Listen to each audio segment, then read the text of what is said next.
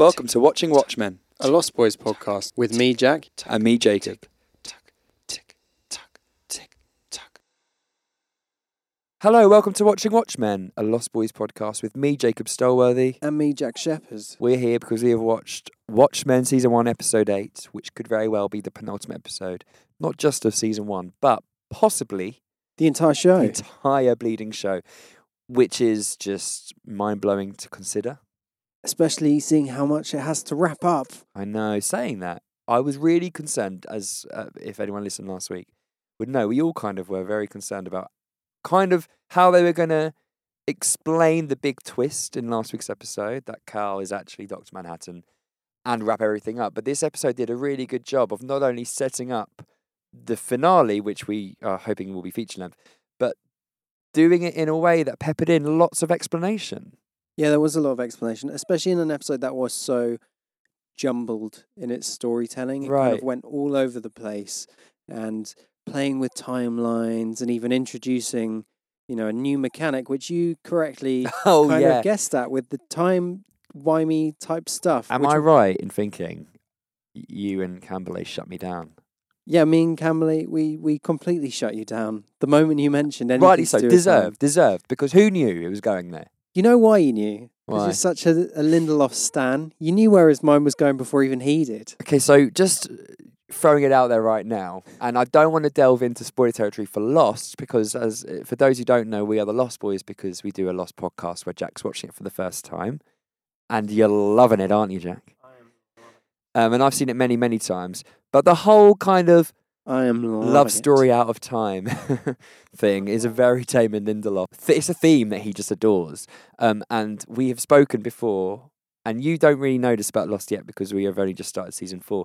But without Dr. Manhattan, there would be no Desmond in Lost. We have known that.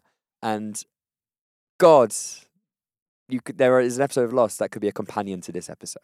Ah, amazing. So it was amazing to watch because it's like, before this, there really hasn't really been a link to Lost. It's been more the leftovers, I'd say. Yes. And while in leftovers, you have that kind of like love story separated by time eventually. Let's not go into spoilers there. But this is the first kind of direct link to, I'm like, oh yeah, Lost. This is very, very Losty. So there is a whole like chicken and egg situation. Yeah. I mean, time there loopy have been eggs aspect. throughout the show a lot. We've seen a lot of eggs. And we've been wondering for a while, like, what is going on with the eggs? Yeah. There was Angela cracking the eggs in the very first episode. Mm. There was the two lovers with their egg farm. Yeah, in in episode 4. 4. Yeah. There's been loads of weird little things. And now it was like the moment she said that, I was like, how did no one say chicken and the egg in this podcast? And how is that now an actual thing in this? It's just crazy. Absolute crazy, I yeah. mean, I didn't see where this was going. To be fair, I'm not sure you quite saw where it was going. No idea. I mean, last week I was incorrect in what I said. I was saying is the memories of Will Reeves bleeding into young Angela's brain because of that happening in the future, of her necking his pills in the future. So I had like, there was a breadcrumb there. There was, but if you do that the opposite way round, Yeah. and what Angela says affected Will Reeves, Yeah. it's got almost like the opposite. Yeah, is like with the two true. characters. It was close. Yeah. Like surprisingly so for something that seems so out there.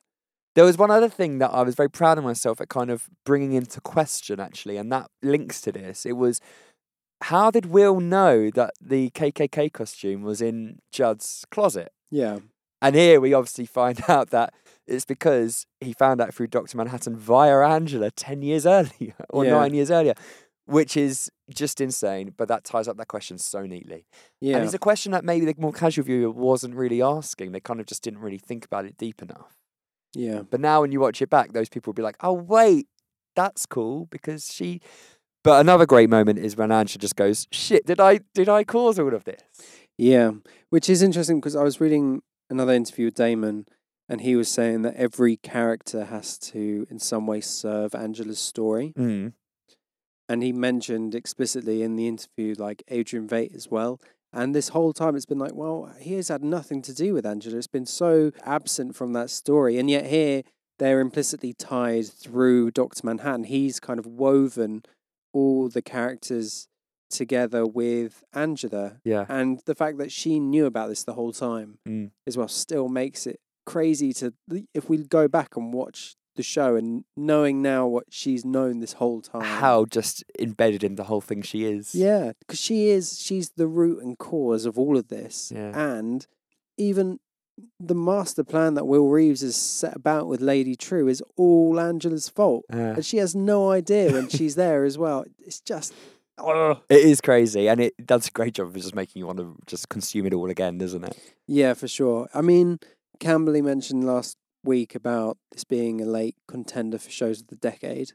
I'm making a list of shows of the decade for the publication I work for, and it's in there. That's I've made great sure it's to in hear. there. What number can we see it at? It's low down, right? Because only a couple of people have seen it, and so it didn't get voted high. It was more of an executive decision. Fair play. I get it because it is late, and they have that thing where people accuse you of just throwing it in there because it's like, right now, and it's a zeitgeisty thing. But this, I think, bucks a trend because it's genuinely terrific. I think it's great. I think it's some of the best TV writing, and I think every week I'm surprised at every week it feels like the next episode's better than the last one. Yeah, it really does. I'd say for me, the only episode that didn't seem better was the one we actually watched together, number 4.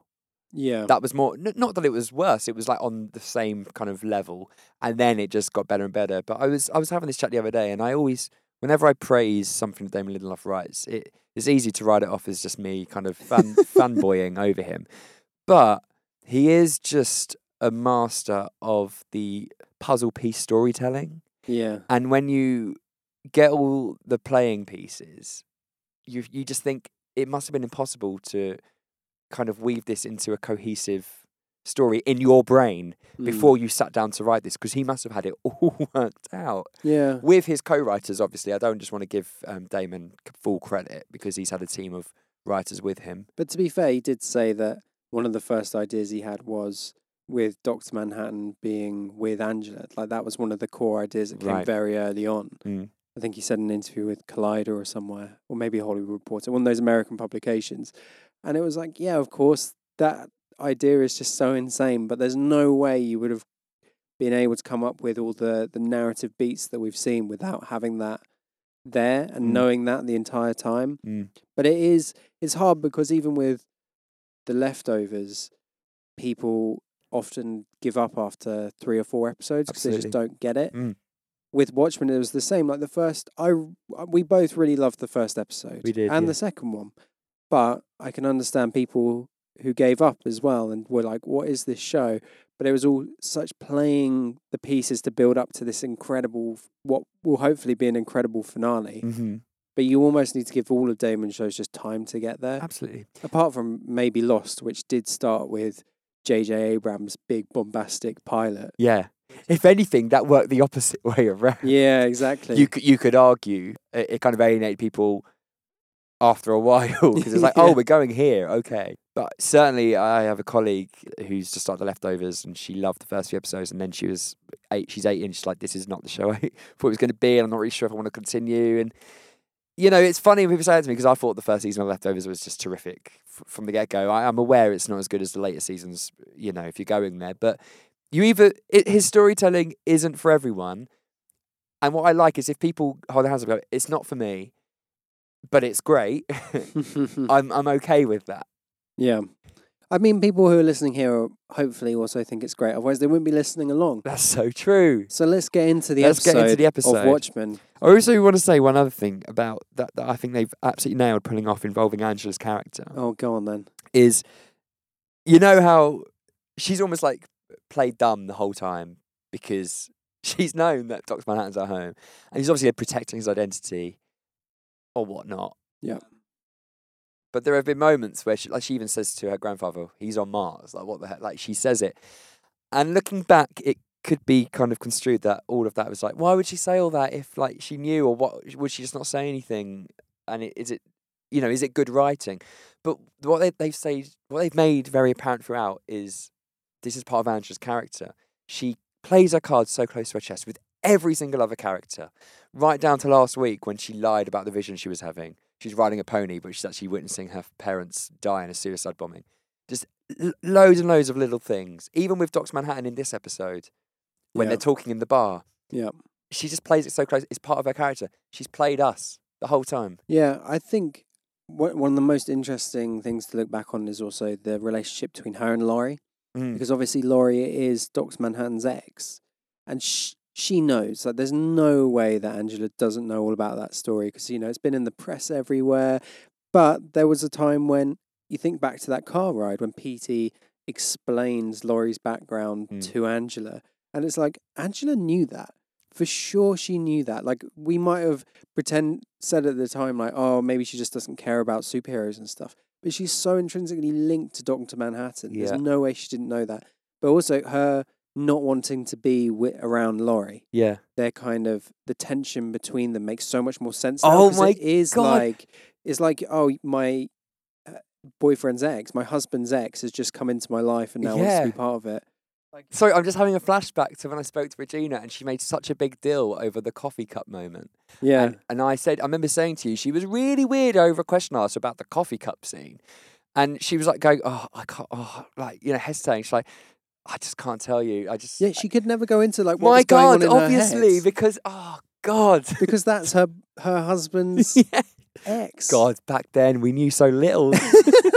All those 6 weeks ago. Yeah. Mental, isn't it? Yeah. She must have thought, God, this boy is dancing dangerously close to something big here. Let's just abort. Yeah. So she did the many- right thing She pressing did abort the there. right Because there's no way you could talk about what was going through her head in that scene Yeah. without dropping something that could have been huge.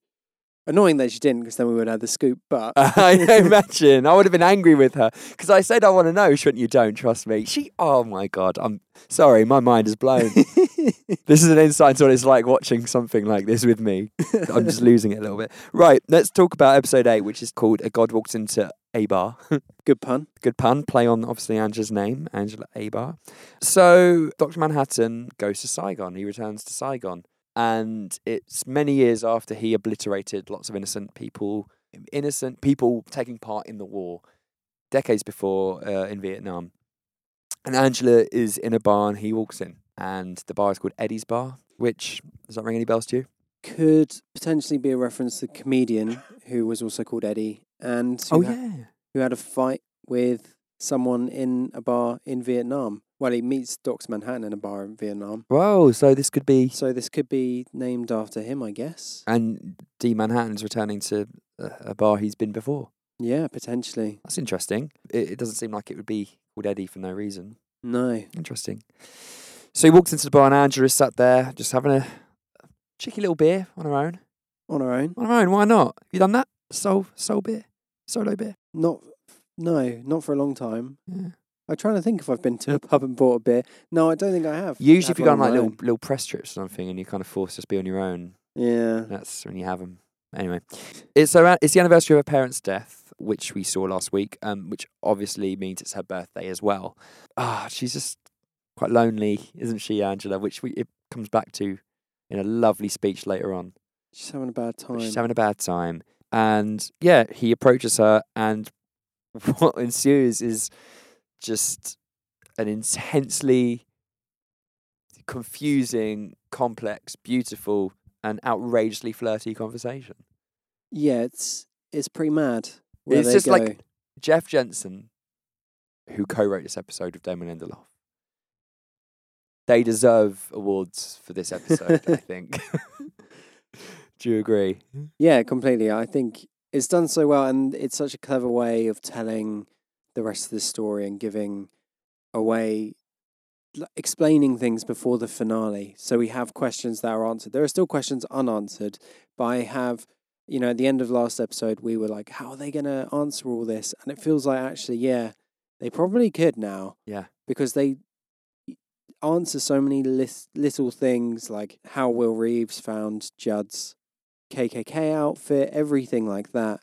And it's done in a really fun way because you have the other Manhattans in the bar as well, which is just like intrinsically funny. So they just think Dr. Manhattan is just another guy painting himself blue. Yeah, they just think he's another blue man. So this is the is it VV? I'm assuming it's like Victory for Vietnam Day. Yes. or whatever. So everyone's just out in their full Dr. Manhattan gear, and he sits down. She thinks he's just another creep, and he does his classic Dr. Manhattan thing that he does in the comics, which is it's very existential, where he's just, I don't even know how to explain it, where he's like, yeah, I'm having this chat with you now, but I'm also a child doing this, and I'm also here. There is no time. It is all just like one long thing. Yeah. It's all about that past, present, and future all at once. Yes, which obviously confuses Angela, but it's really fun seeing a character like him thrust together with someone like Angela. And last week I was silently worried, about how they were going to make their romance, let's say, seem real, and legit. And within moments, I'm like, I can completely see why. Like, the chat is sizzling. It's sizzling, isn't it? I mean, You never see his face as well, which I love. We don't see his face. That's done in a really clever way, because first he's got the mask on, and then even when he takes it off, they just use clever camera angles to kind of keep you away.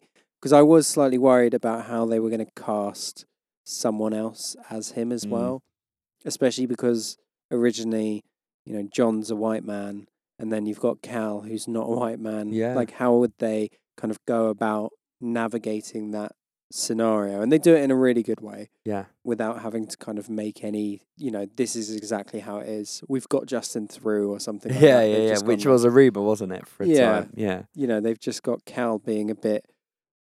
Well, when he does finally turn blue, he looks a bit squiffy, doesn't he? Yeah. When we kind of see him later, his face is a bit chubbier than normal and stuff.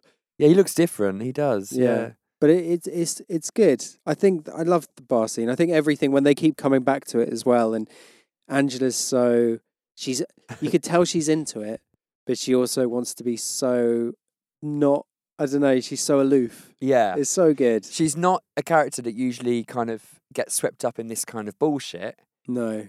And we as a viewer, or let's say Watchmen fans, know that when Dr. Manhattan says, you're going to come for dinner with me tomorrow, or you're going to accept that you're going to come on dinner with me tomorrow, that she is going to do that. And there's so much fun watching the conversation unfurl, knowing that it's going to get to the stage where she agrees to go for dinner. Yeah, I think this is the first time it's felt like we are treading over very similar territory in some ways with the comics, because you are having the same kind of conversation that he was having before. With Laurie. Yeah. And it's hard to kind of be like, wow, this is like, it's so well done. This could have been so bad. It could have been sad. It would have been a disaster. It could have been a real disaster, because it is treading over the same ground. It's like it's funny, in the review on our website, our reviewer said it's like kind of trying to scribble on the Mona Lisa. Like, even if it's amazing, you've still kind of scribbled on the Mona Lisa. And it is like he's doing something with the original comics, which is different and weird. And even though it's amazing, he's still kind of playing with the original. But I don't know, it's kind of so warranted and so well done. Yeah. That you're just like, fuck it, just do it. And also because it's for a greater end, or just a different end, it feels like, I think it's going to be really interesting to look back on Watchmen as a whole and as a companion piece to the comics, but also something that kind of enhances the comics as well. Yeah, I mean, wow. That if you say that's Damon Lindelof, I'm sure he'd probably faint. I think it does, though. I think it recontextualizes the comics in some ways. What they stand for, with their comments on the Cold War and what all the characters are spoofing, all that stuff, it still completely stands on its own. But by adding stuff like Hooded Justice being a black man who is basically Superman and has to deal with all this, his own Krypton and stuff like that, it does it in such a clever way. There are a couple of things that maybe I have issue, which we'll get onto, mainly with Veidt. Oh, interesting. But I think for Dr. Manhattan, it's just done so clever. I mean, you could argue that in the comics, then he would have known that this was all going to come about as well. So why didn't he mention any of this? Okay, well, that is the only kind of rabbit hole you can go down, where your mind is like, but wait, like, he knows everything, so some things could have been avoided. But then he would just say, well, no, it couldn't have been, because it was always going to happen. Yeah, it's fair. He would be frustrating, wouldn't he? He would be really annoying. If he was down the pub with you and he was your friend and he said things like that, you'd be like, literally shut. So when Laurie in the comics is like, please don't tell me I'm going to walk out this door. And then he says it to Angela again in this episode, and she's like, "We're not fighting." He's like, "No, we are. We are having a fight in 20 minutes. You will walk out."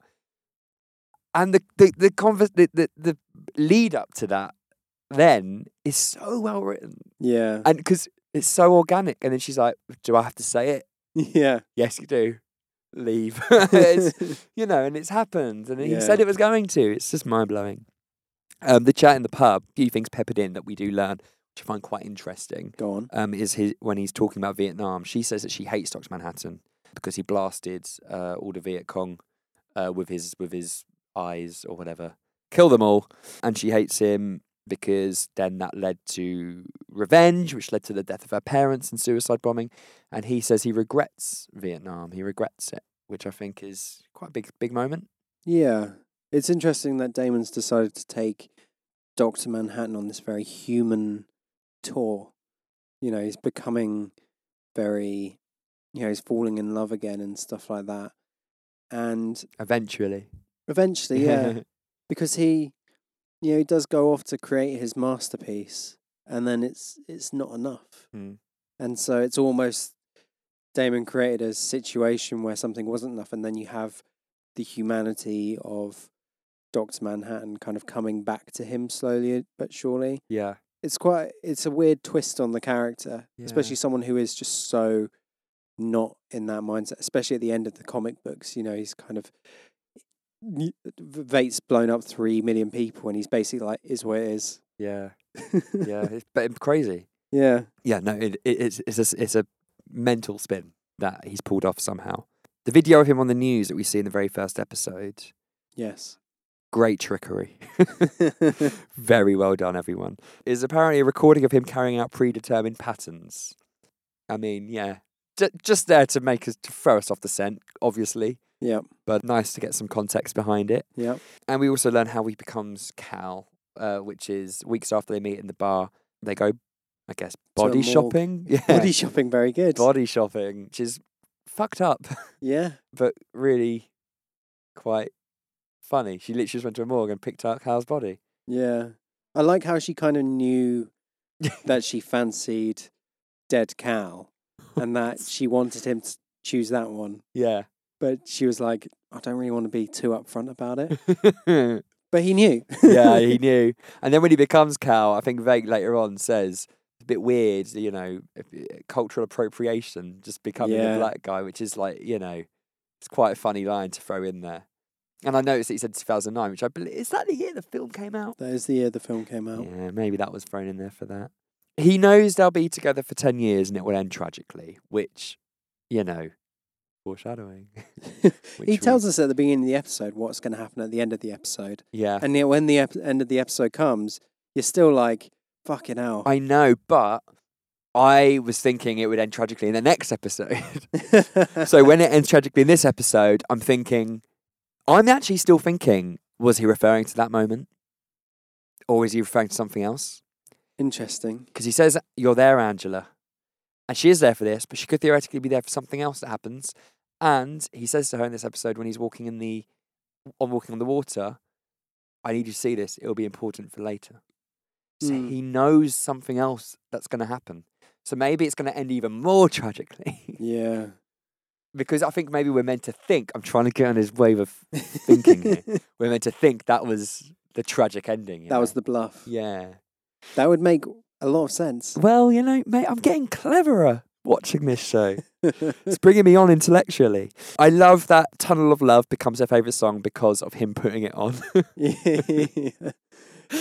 It's that stuff that is just so... It could have just been done really badly, but the fact that he's creating stuff that is then going to become their thing, it's just so weird. Yeah. Like the whole time travel stuff is slightly mental. Like even the Will Reeve stuff later, and then here, like the song, that's such a nice little thing to put in there. Like, this will be your favourite song. Yeah. But he's creating that and he's starting that. Like, the way his mind works is just, I don't understand it, because it is like all this stuff's going to happen, but he's doing stuff to make it happen that way. So could he just not do it? but then he feels like he has to. But he always did it. I know, but So that's it. crazy. Just don't do it. Just I don't do mean, it. ultimate baller flirter move. That song thing. That is so smooth. Imagine you should do that tomorrow when we go out. Just put on a song and then go up to a girl and be like, "This would be your favorite song 10 years time." And she'll be like, I don't even know this song. Well, in 10 years' time, You you'll will. love it. So presumptuous. Yes. Then we also learn later on through, I think maybe through Vate, actually. I could be wrong in that, but we'll get onto the Vate scenes in a bit. Well, how Angela survived White Night. Because she was going to get blown away by the 7K member in her house. And then we don't actually know how she got out of that. Next thing we see, she wakes up in the hospital, don't we? Yep. But here, we're led to believe that Cal, as Dr. Manhattan, saved her. And even though he couldn't remember he was Dr. Manhattan at the time, it's what Vate calls a reflex in life-threatening situations. Yeah. So this actually ties in quite a lot, doesn't it? Because we were wondering for one why Angela was left alive. So there was, I kind of thought that maybe the person who was going to kill her was Judd and he left her alive for a reason. You actually said you imagine maybe Cal went in there and beat him up, Oh my God. but you had no idea how that actually was. It was hench yaya, you know? Yeah, we just Yeah. kind of thought it was a joke. Yeah. But you have to ask yourself, how do the 7th Cavalry know Dr. Manhattan's there? This is how, Oh, wow. isn't it? Well, wait, yeah, but if that guy died, But there might have been another one in the house or someone outside. that would explain it conveniently. I say conveniently in negative, I don't mean it like that. That would explain it well. Yeah, Yeah. yeah.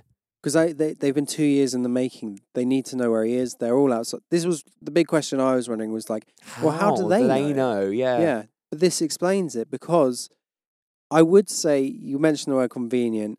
It was slightly convenient when Vate mentioned that, like, oh, he does a reaction thing. And then we see the reaction thing. And I was like, feels a bit weird to kind of do that in the same episode. Like maybe if they had mentioned it in one episode and then done it an episode later or shown an episode Fair. later. I think that's fair.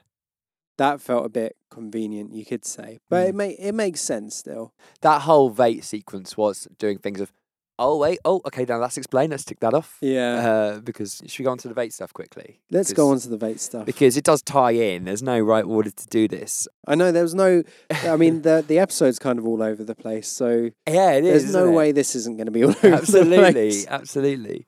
24 years after he last saw Vate, as Cal, in Cal's body, he visits Vate, Dr. Manhattan does, and Vate is so casual about seeing a naked Dr. Manhattan in a completely different body stood behind him. Just strolling in. Yeah.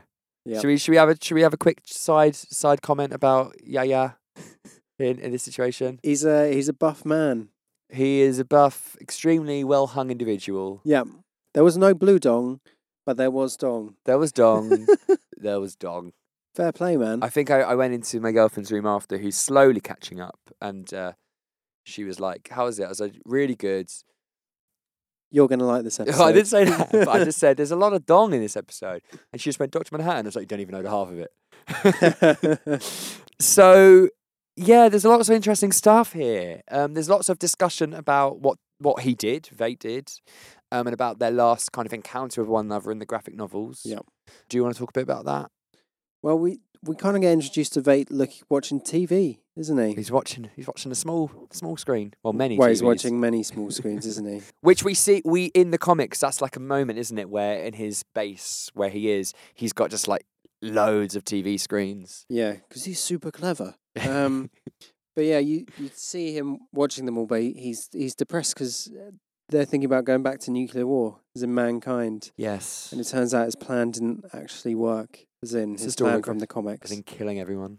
Yeah, and it never was going to work. This is, you kind of do have to think of it as the logical step from the comics, because I imagine some people might find issue with, well, that's not what Alan Moore intended. Fair. I think that'd be fair to say that. I think that is fair to say, but I also think it makes complete sense. Like, it doesn't feel like a leap for mankind to be scared again. No, it's true.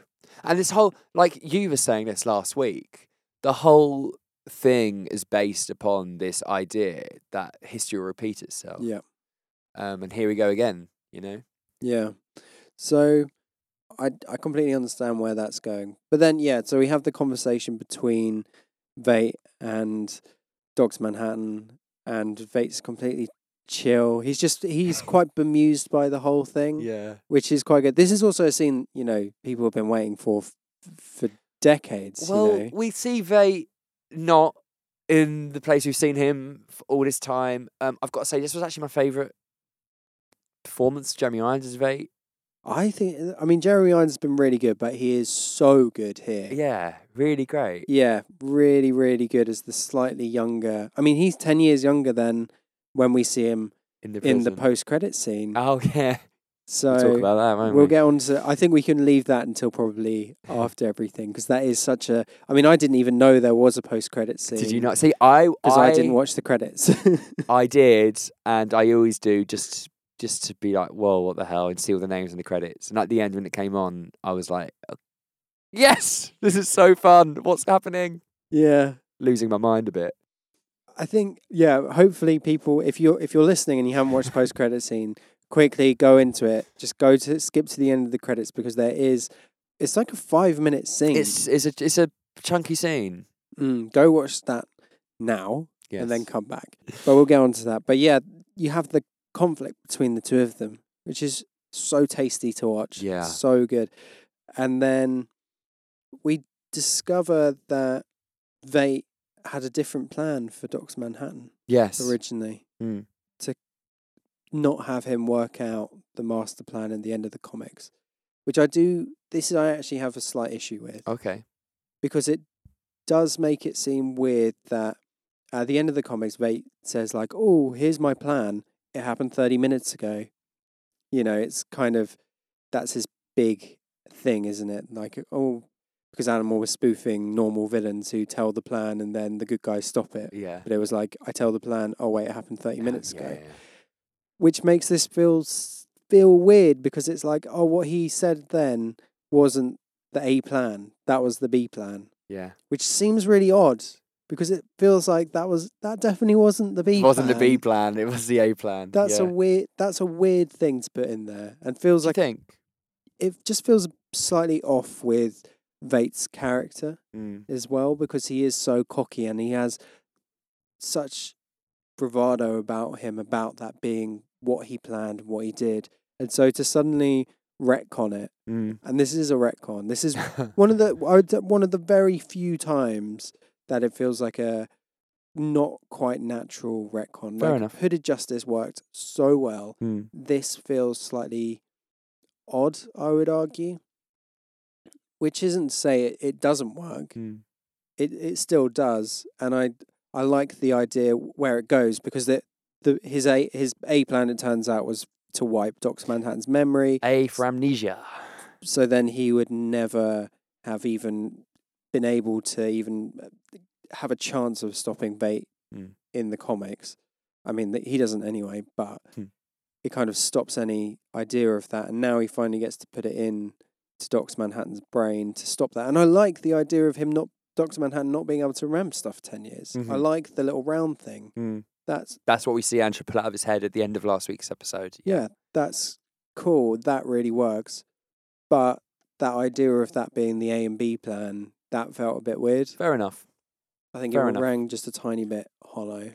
So the plan gets to be realised, and he presents this amnesia ball, let's call it, to Dr. Manhattan, who readily accepts. He has a bit of business to attend to before he puts it in, a la Will Reeves. Yeah. Because he knows that in the future there's some big stuff that goes down in Tulsa, Oklahoma, with Angela and her grandfather. So we'll get to that. But after that, Veidt kind of expresses his sadness about how he wanted to realise a utopia, and he, in the world that he lives in, and then Dr. Manhattan goes, "Oh, wait a minute, I know just a place for you." Yeah. And then we learn a whole ton of information about the place where we've seen Veidt this whole time. A lot of things clicking into place. A lot of things, and it all works. Yeah, it all works. So basically, we learned that John Osterman, who is Dr. Manhattan, as a child, it was in Germany, right? Yeah. He was taken by his watchmaker father to Stately Home, Stately House. It's like a religious It's like a hold up yeah, where they can all help each other, isn't it? Yeah, it's like they have all the religious people in there who are trying to save them, aren't they? and within this house, this manor, are a couple Who are uber religious. who are uber religious, and they are trying to conceive because they've lost a son. But John, as a child, kind of is in the room while they come in and they hear him, and they take a bit of a shining to him, don't they? After seeing them having sex. Yes. Yes. I think they think he's nervous though, and they're like, "Let's," but he's a young boy as well, so it's almost like the just. Just like this young boy, they kind of visualize, and they're like, "Oh, he's almost like the same age as our son, maybe. Yeah. And maybe we can imprint our wisdom on him." Well, I mean, they're also super embarrassed because the kids just watch them having sex. I mean, yeah, and they're gonna, there's that as well. What if he goes to his dad and just goes like, "Oh, Mum and Dad, I saw two people getting naked." They have to do the birds and the bees chat right there and then, thinking they wouldn't have to do that again for a long time. That's true. And then suddenly it's thrust upon them. So they explain to him what they're trying to do, and then they ask him a favor, and they say, in the future, make something and make it your purpose, or make it your purpose to create something. Yes. And by Jove, does he do that? He basically, on the planet Europa, which is a moon on Jupiter, 390 million miles away from Earth, he replicates this place, and he creates two people in the image of this couple. Adam and Eve. Adam and Eve. Now, lost bells are ringing here. Season 1, Locke, Jack, Kate and Charlie find the cave, and there's two skeletons. Yeah. And Locke says, it's our very own Adam and Eve. It's all there. So Adam... But they are Crookshanks and Phillips. They are Crookshanks and Phillips. And the OG Crookshanks, as Kamboli correctly predicted, is the Game Warden. Campbell did say that the Game Warden was the original Phillips, and he is. The original Phillips, yeah, completely. Which I missed that. Yeah, I love it though. I think that's so good. Yeah. I really, really like that. I think it's funny that even at such a young age, John was given a Bible by the pair, but then, as we know, he's so anti-religious where he gets to as Dr. Manhattan, even as Cal. Yeah. When he's talking to his kids and he's like, God doesn't exist, blah, blah, blah, there's nothing out there. Yeah. And then he was given that gift by two very Christian people. Yeah. But then he takes that upon himself to be God and create life on Europa. And it's good that they chose Europa because Europa, science tells us, or astronomers tell us, is actually a place that could be considered as a second place for mankind because it has the right atmosphere and stuff. So they've obviously chosen it on purpose as well. Fun fact. It's a good fact to just have rolled out there. Very impressive. Veidt begs. Well, he doesn't beg. He says, Dr. Manhattan says, "Do you want to go there?" And he says, "Yes, I do." And he goes there. And I mean, is Veidt sending him? Is Dr. Manhattan sending him there to be imprisoned? Do you think? That's a good question. I honestly think he's sending him there as like a backward punishment. Well, he knows what it's going to be like for him. Absolutely. And it's just such a casual way of kind of dangling this carrot that is actually shit. A very, very, very, it's dipped in shit. Yeah. And it also makes sense going back to the very first time we see Veidt riding along on his... Is it the horse the first time? I'm not sure. Yeah, it's a horse. He's riding along on a horse, and I believe. He has the cake with the candles and stuff. And Yeah. we now realise that was his first day there of being master of everything and stuff like that, which is quite funny in itself. And I do want to know how the Game Warden kind of became that role and how he kind of morphed into that person. It's quite weird. Also, how Veidt's... It's like your creation turning... Well, yeah, like Manhattan's creation turning against... He was obviously kind of... Manhattan implanted the original Phillips with the MO to keep Veidt there. Yeah. It's interesting. Yeah, I mean Manhattan, because the game warden remembers Manhattan as well. He was like, I remember the one at the beginning and all this stuff. Is that in the post credits stuff? He says this. Yes, in the Okay, cell. We Yeah. are touching on post credits So if you ain't watched it already, Yes. go and watch it now. because he touches on all that, and it's quite interesting to think like the politics of how that planet's worked, even with everyone obeying Vader as their master. But the OG one knows he's not the real master. He's not the one who created this haven, which they all seem to kind of think he is. Yeah. But it's weird that how did he know the mechanics of putting them in that tumble dryer thing to make more, the babies Yeah. in the lake and stuff. Very interesting. I mean, he's a wily man. He's very intelligent. Maybe yeah. he somehow worked it out. I don't know. I'm sure we'll get lots more on that in the finale. I don't know if we Do you will. I not? don't know if it needs it really. Maybe it doesn't. I mean, now you've mentioned that, I kind of want to know, Yeah, if I'm honest. but he is. Or maybe he's another super clever, Crookshanks isn't and he? Phillips showed him. I don't know. Maybe there was an instruction manual left by Manhattan. We don't know. That would be convenient. But maybe it happened, and I think where the show's gone with this has been really fun. Yeah. It's not been my favourite part of the show, but No. But I like that it's now linked very, very heavily into Dr. Manhattan and Angela even.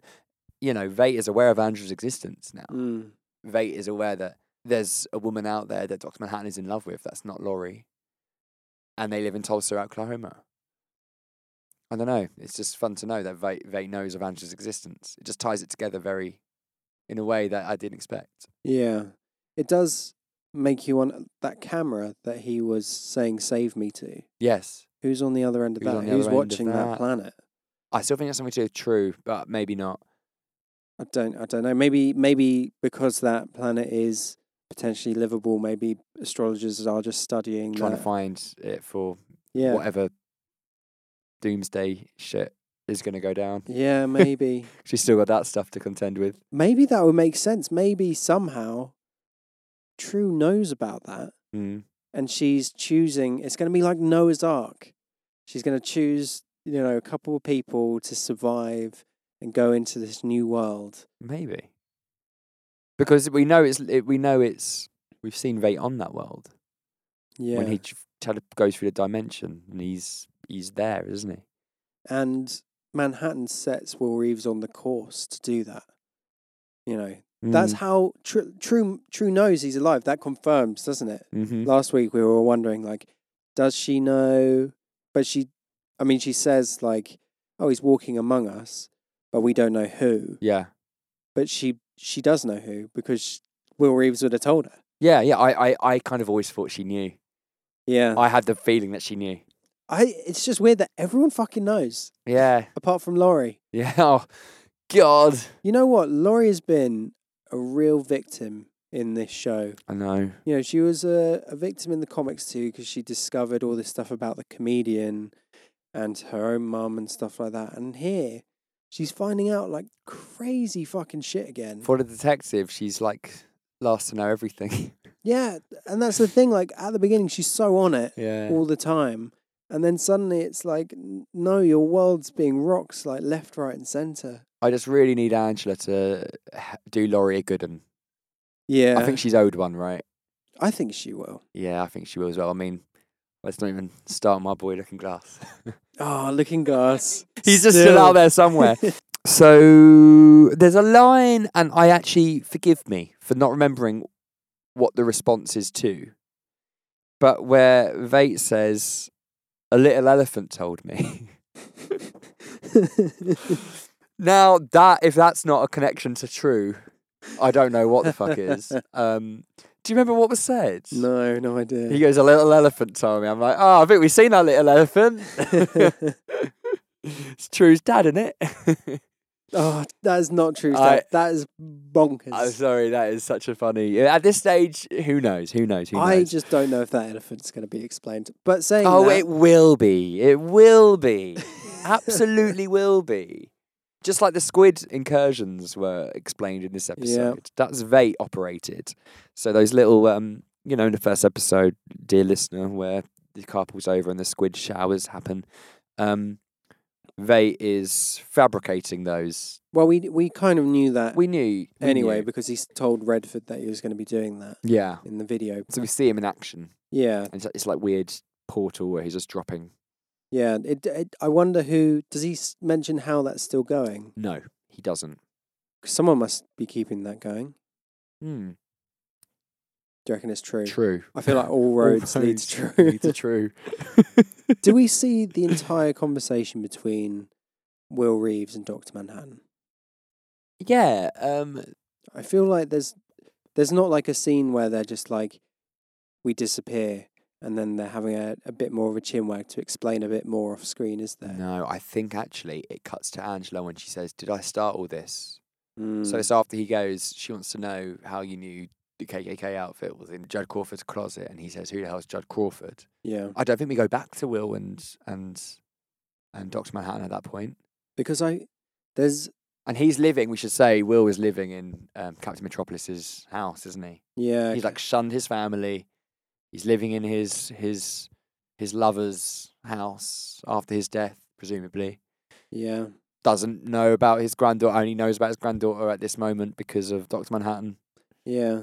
It's funny that no one has clocked on that Will Reeves is Hooded Justice because I know. you know that affair they had was so publicly known. Yeah. You know, it was even spoofed in American Hero Story, which we Yeah. haven't seen for a long time. We haven't now. seen. I want to see the next episode of that. I want to know who they tackle next. Yeah. But we haven't, you know, how no one cottoned on to that. Oh, Captain Metropolis, who everyone knows, has left his stuff to this random guy. So, yeah. Who's this random guy? Yeah, Oh, good wait, point. maybe that makes sense. Yeah. Maybe a plot Everyone's error. dumb. Well, I think they do say something about it being kind of like maybe his caretaker or something like that. Right. Or maybe not. Right. Maybe I'm just imagining that. That would make more sense. That would make sense. I think we should assume that's what they've done. We'll do that for you, Damon. I mean, you've done enough. There is missing history there because we still don't know how Will Reeves and Lady True get together. I'm thinking this will be the next episode. So you think that's where we're going to kind We'll of fill start? in a lot of Will Reeves blanks Yeah. and True coming into it. We're missing their side of this journey Mm-hmm. because I feel like most of the Cyclops stuff just makes sense and is very explainable. It's just like a bunch of white racists who Yeah. who are scared of modern America.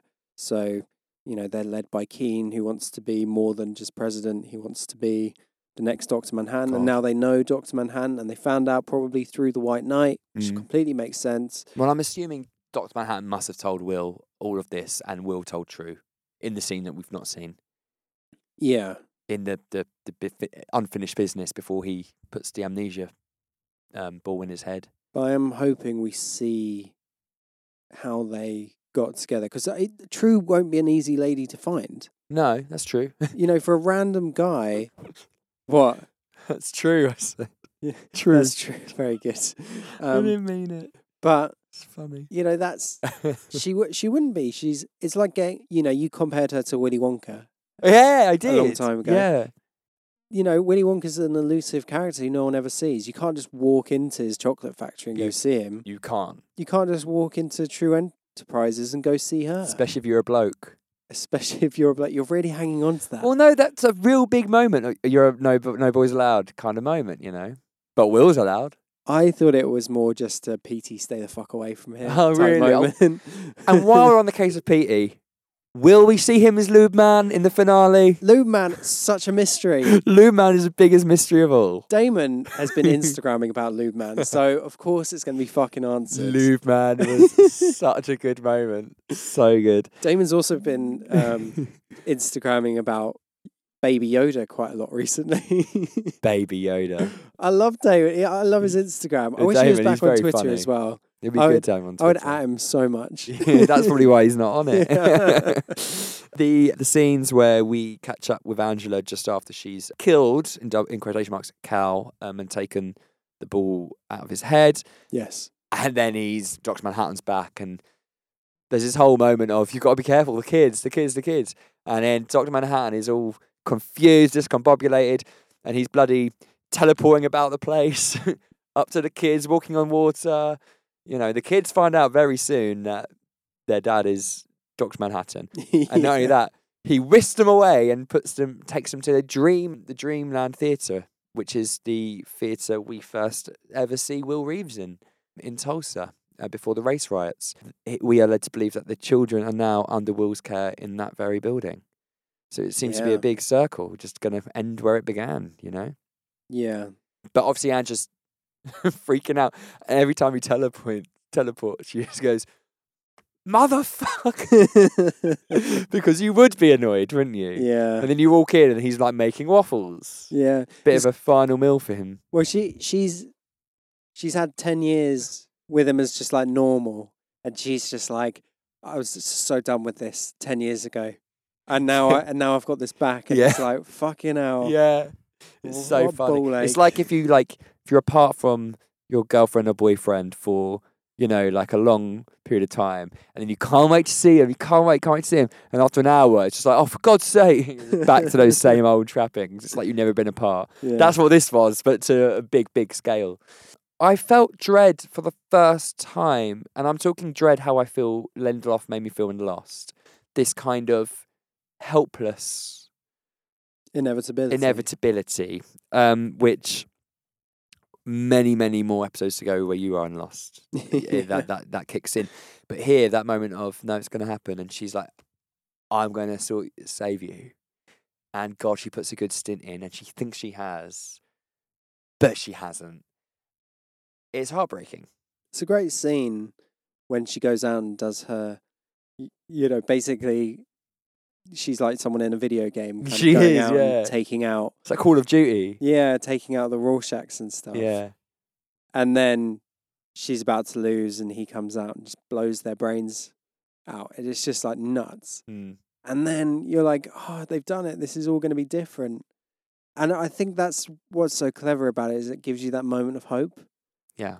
It makes you forget that he said that it will end in tragedy. Mm.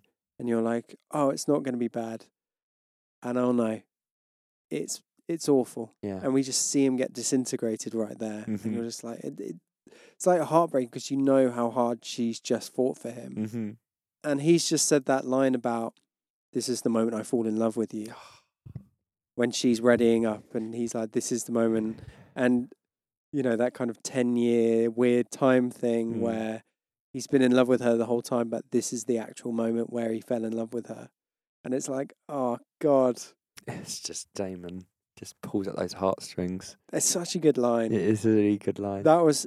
And she's like, what, you not love me this whole time? Yeah. Asshole. So good. She knows exactly what he means, though. Yeah. And that's just Angela. Oh, Regina King is so good in this episode. She's such a good character. Yeah. She's become better and better and better as the show's gone on as well. The more layers you kind of find to her and stuff. Mm. And the more you see that everything she's done has been quite clever. Mm. It's really well written. Mm. And it's played, obviously, to perfection by Regina. Love a little Emmy nomination. Yeah. Do you think know it would what? be for a limited series? Good question. I would say no. I think they're billing this as a TV show, not a limited series. It depends. There's lots of rules that it has to abide by Yeah. to fall into that category. Interesting point. Limited series more likely to get a nomination. That's the annoying thing. Yeah, but it won't be as, you know, Chernobyl won a load of limited series things, but it's kind of like, It really depends what HBO have planned to do with it next. Very intrigued. I have every expectation that when this ends, they might make an announcement about something in some small way, and it's all been this whole will he, won't he throughout, but he's known what he's going to do. I don't think they'll make another one. It feels too much like what? What could it do? Yeah, Yeah. they can't bring back someone like Vate again after all this, unless something mad happens now. Yeah. Somehow. I don't know. So the Vate stuff, let's talk about that post-credit scene at length. He's in the cell, and then the games warden, Yes. the first Phillips, brings him the cake. The cake that That- Crookshanks and other Phillips have made him. They're just like, please give it to him. And they have a discussion. like we mentioned about Dr. Manhattan. And then he breaks the cake and he finds that horseshoe, that bloody horseshoe, Yeah. which links to the first scene we see him in. Yep. When they hand it to him and he's like, not now. Or he says, no, I need a fork. Yeah. And he's got the horseshoe and he's like, yes. And he starts chipping away at the ground with it. So this is like his escape plan. Yeah. But what's he planning on Doing? I have no idea. Because I'm thinking, dude, this is lower down the list of ideas you've had. Yeah. I know his options are limited, but He's just going frantic. He's going to do a like Shawshank Redemption it out of there, isn't he? yeah, Cover it up with his bed every so often. it's just I mean, where is this going to go in the last episode? I just don't know how he's going to get back. Yeah, I've He could genuinely be- no idea. he could be. He could be.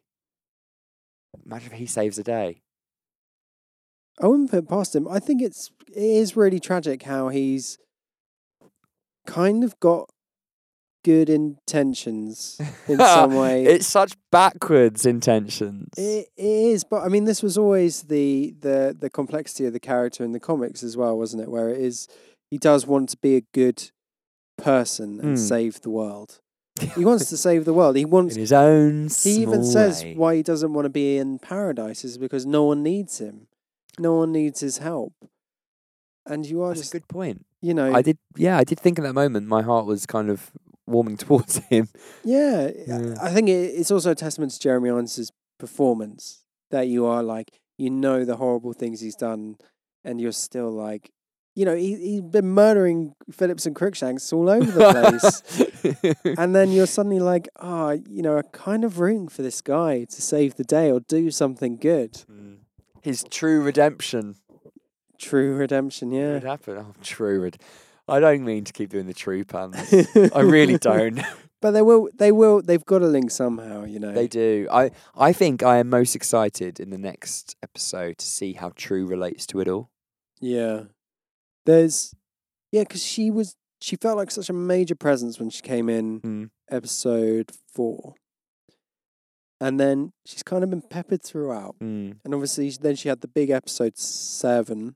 Yeah, and she's only been in 2 proper episodes. Yeah, but that's what I mean. She Yeah. had a major presence in both, but kind of sidelined a bit, especially for Will Reeves, which makes complete sense because he is the bigger character. But she's a wild card. She could do anything. Oh, I hope it's 2 hours long. I hope so too. So we should tell our listeners 2 things. Go on. I think first on the agenda is to say that the next episode will probably be a bit later because HBO have decided that the episode of the finale is so big that no one can watch it before it goes out. It's definitely not going out. So that's actually making me more excited, even though we're going to have to just release our episode later. I'm sure there'll be enough to talk about for people to want to come back if you've listened to and read other stuff about it. The second thing is we might have an interview with a cast member next week. Oh, which one, Jacob? Tell us, enlighten us. Yahya Abdul-Mateen II. Dr. Manhattan himself. Dr. Manhattan himself. I will not ask him about the obvious, but I will ask him about last week when the episode went out, Yahya tweeted a video of himself in the back of a car, cackling with glee. And Regina just retweeted and went, "This guy has been so excited for this episode." Yeah, no way. No shit. So I can't wait if it happens to talk to him just to hear how excited he is about the whole thing. Well, fingers crossed that happens because he is having an incredible year, as we've spoken Yeah. about multiple times. He really is. You know, this is his breakout, and he is going to do huge things after this. You know, I think when people look back and they go, "Why have they cast Yahya Abdul-Mateen 2 in such a small role Yeah. in the first few episodes in what's essentially a boyfriend role?" Right, yeah. People are going to look back and go like, "That was never going to be a boyfriend role." What were people thinking at the time? At one point I was like, I don't think he's even left the house. You know, no, he has. He was bringing out the bins at the beginning, remember? Oh, yeah. Yeah. Dr. Manhattan bringing out bins. Mental. Yeah. So have you got any final thoughts on the episode? God. Oh, on this episode. So I felt vindicated with the timey-wimey stuff. Good. That was really good. But not only that, I know felt vindicated. I felt just so pleased that cropped up because I just love that in storytelling when it works organically. Because, Lost also has elements of this. I'm not going to go into specifics, but does it really well. I think no one does all that stuff better than Damon. And it could have felt quite cheap doing time stuff, Yeah. especially to explain things. And it can almost be a shortcut sometimes for writers, but Absolutely. here it does feel And it was only well done. It was only brief. It's only a little thing. It was only like one kind of moment where she said, it wasn't like it's peppered in throughout, but it was only explicitly mentioned once, which I like. So it doesn't kind of, I guess, deter more casual viewers, even though at this stage I can't imagine you'd be casual. Yeah. I like how it also ties into the inevitability of things repeating themselves as well, which I know we've touched on multiple times. We've repeated that, haven't we? But it is like, it just hammers home that point of you're never going to be able to stop what's coming. And that's what this show is kind of all about. It's the legacy of it. So with that in mind, Jack, Yes. I would say next week's episode will end with a massacre in Tulsa. Yeah, that's a... Playing pieces are in place. Dreamland Theatre, we see torn down in holograms in that, the DNA centre Angela goes to. The Dreamland Theatre has been kind of thrown at us, that image, and we now know Will is back where he first was when we first met him. Yeah. So there's going to be a massacre. And we know the plan's questionable that True has. You're right, something bad's going to happen. Maybe they're going to turn the Cyclops technology against everyone else. Oh, God. We should also... Someone mentioned to us on our Twitter, and they were completely right, a guy called Joe, that we didn't talk about the imagery between the Cyclops symbol they do on their head and Dr. Manhattan's. The hydrogen symbol. The hydrogen symbol. There's a link between that, obviously, and I guess in many ways it's because they've well, I guess I don't know what they have, but what they have done, because I was going to say they've reappropriated it like 7K reappropriated Rorschach's mask, but they would have predated Dr. Manhattan, wouldn't they? Yeah, they would have. Interesting. So there is a intriguing symbolism overlap there. I mean, Dr. Manhattan, as was kind of explicitly made clear last episode, hasn't been all good himself and has been playing that American justice card of kind of like white savior in Vietnam. He was that person. Absolutely. He was kind Blue of... savior.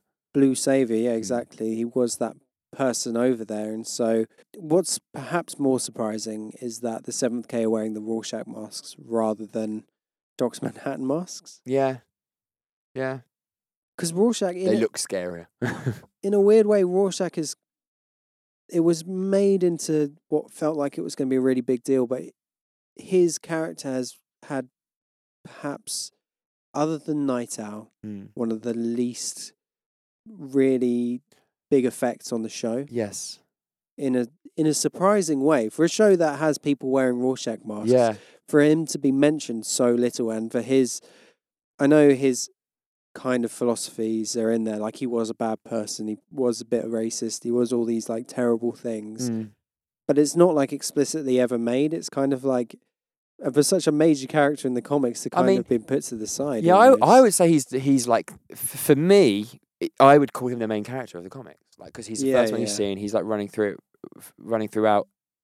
And the last thing we see is Rorschach's journal. And last thing is his journal. Yeah. So when this trailer came out and you see all the Rorschach masks, I think everyone was going to just assume that Rorschach was going to factor heavily, or the legacy of Rorschach was going to factor heavily into the show, and like, incorrect. Yeah, like even the journal, it's like, it's kind of published, but it's like an underground thing. It's like disregarded almost, isn't it? Yeah. Yeah. It's interesting. It's just, God, we knew so little. Yeah. Can't get over it. I think it's an interesting decision on Damon's part. And if there was a sequel, that would be the stuff to play in. Would be the Rorschach and the Night Owl and that kind of stuff. Yeah. Play into that side of things rather than... I think, obviously, the Dr. Manhattan stuff and the Hooded Justice stuff is just the stuff that fascinated Damon. Mm-hmm. Because, I mean, even in the interview he had with me when he was talking about Hooded Justice and him and his dad thinking he killed the comedian and stuff. I mean, the comedian also little impact on this show, Oh, really. absolutely, yeah. I mean, through and Laurie, he's the first person you see in the film, isn't he? Yeah. Yeah. I mean, through Laurie, obviously, there's the echo of him through that, but really, there's not very much. It has been the Dr. Manhattan, Ozzy, Hooded Justice, those kind of like weird characters who I guess could have had this kind of the effect Damon wants to do with the Yeah. time stuff and the weirder element because he absolutely. loves playing with Well, that. that's what I mean. Like, if you, those are the characters and the stories within that comic that inspired him to go on to write his own genius TV shows. It makes sense that he could use those tools to make yet another one. Well, I mean, what he's done kind of is create his own versions of those characters anyway. Because Cambodia correctly pointed out how much Looking Glass and Rorschach have in common. You know, even the eating of beans and stuff like that. He's kind of he's just created a new Rorschach instead. Angela as well. He's kind of put the detective in there, and he's made more he's made the more grounded characters. Because I guess he couldn't really bring in like an over the top character, Yeah, it's apart true. from maybe Lady True. Yeah, who is? Oh, she is great. So maybe that would be if a sequel came, because we don't know what's going to happen. But maybe Lady True would be key to that. Maybe he would then play on the mythology of his show in a weird way. Yeah, That would be fun. that would be fun. Sorry, go complete We go off on tangent. tangents, but what I love, what it means, you know, I can't see this running longer than 2 seasons. Let's say, is that Damon is since Lost is now pursuing the TV shows that you know are on for less time but are higher on the quality. He's really creating a body of work here. It's a weird admirable. one as well, because he is using similar ideas that are very sci-fi, but also very grounded in reality, like the Tulsa massacres, Yeah, and things like that. That kind of, you know, he was talking about how that period in American history is so underexplored on TV and film, especially race relations and things like that, which have been so bad for so long, and it's been underserved. But he's done it in a show that is about a blue god. yeah. And he's used the blue skin of that god to make a political statement about modern America. It's bonkers. This is genius. Oh, You're just in awe. I am in awe. I mean, That was the title of last week's episode, mate. yeah, that was me. That was me. An almost religious awe. Yeah. That's me. Yeah. Or no, almost about it. Well, Jack, it's been thoroughly enjoyable talking about this episode. I think I love it even more now. So what do you think? What's your big prediction for next week? Massacre. Massacre's the big one. Which I only kind of thought about after you were talking about the which you've been saying for weeks now, but I think if that's to be believed, I think we're going to end where we began. I think the key to the next episode will be the first episode of this season, for sure. Okay. I think what we saw then will play back into this, and I think you only have to look at what Will Reeves did with the weird Cyclops technology to Judd. I think that's going to be a big part of this. And I think you're right, in that cinema is going to play a big part. If that doesn't happen, I will be surprised. Yeah. I don't know how Angela's going to feed into that, but I think she's going to do something that will affect it all. I mean, she's the key. She is the key. She is the key. And Adrian Veidt. Fucking hell. Yeah. And Looking Glass is out there. And then... Okay, big prediction. Looking Glass going to save some Laurie. I mean, I said that last week, but 100% Laurie. but I just don't want anyone to die, apart from all the racists. If you had to choose someone who's definitely going to die, I mean, Dr. Manhattan, I think is kind of a given. Well, yeah, I don't think the tragedy he was referring to is what we saw, though. I think that's something else that's happening. I think Looking Glass will probably die. You think I don't think that'll be enough of a tragedy. Oh, it would be for me. It would be a big one for me. I think Will Reeves is going to That wouldn't be the tragedy he's talking about, by the way. No. I think the tragedy he talks about is going to involve Andrew and Will, for sure. Yeah. For sure. Yeah, definitely. There's no way it can't involve, well, at least her, but it will somehow bring him in. I hope we see Will suited up as Hooded Justice.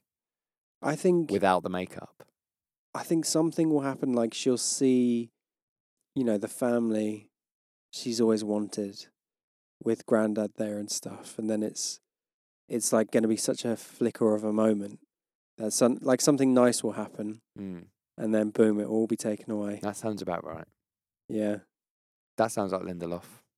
I don't know how it can end Nor do I. in like a way that is organic to the comics as well, because it will be bad. But I don't want it to be bad. It won't be bad.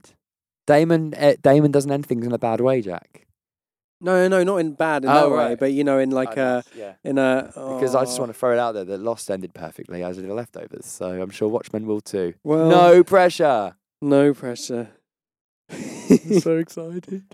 Well, this has been a lot of fun. This has been a lot of fun.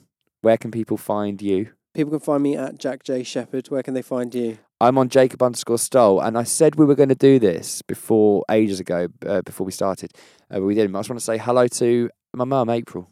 Thanks for listening along, April. Because April is an absolute trooper. She never read Watchmen. She didn't really know what it was. She watched it because she loved The Leftovers, and I'm going to say it, she's a fan of Damon Lindelof now, and she's loving the show. And she's your mum. And she's my mum, and she listens to this podcast. So thank you, mum. We both love you, and hopefully see you at an 80s night again. Absolutely.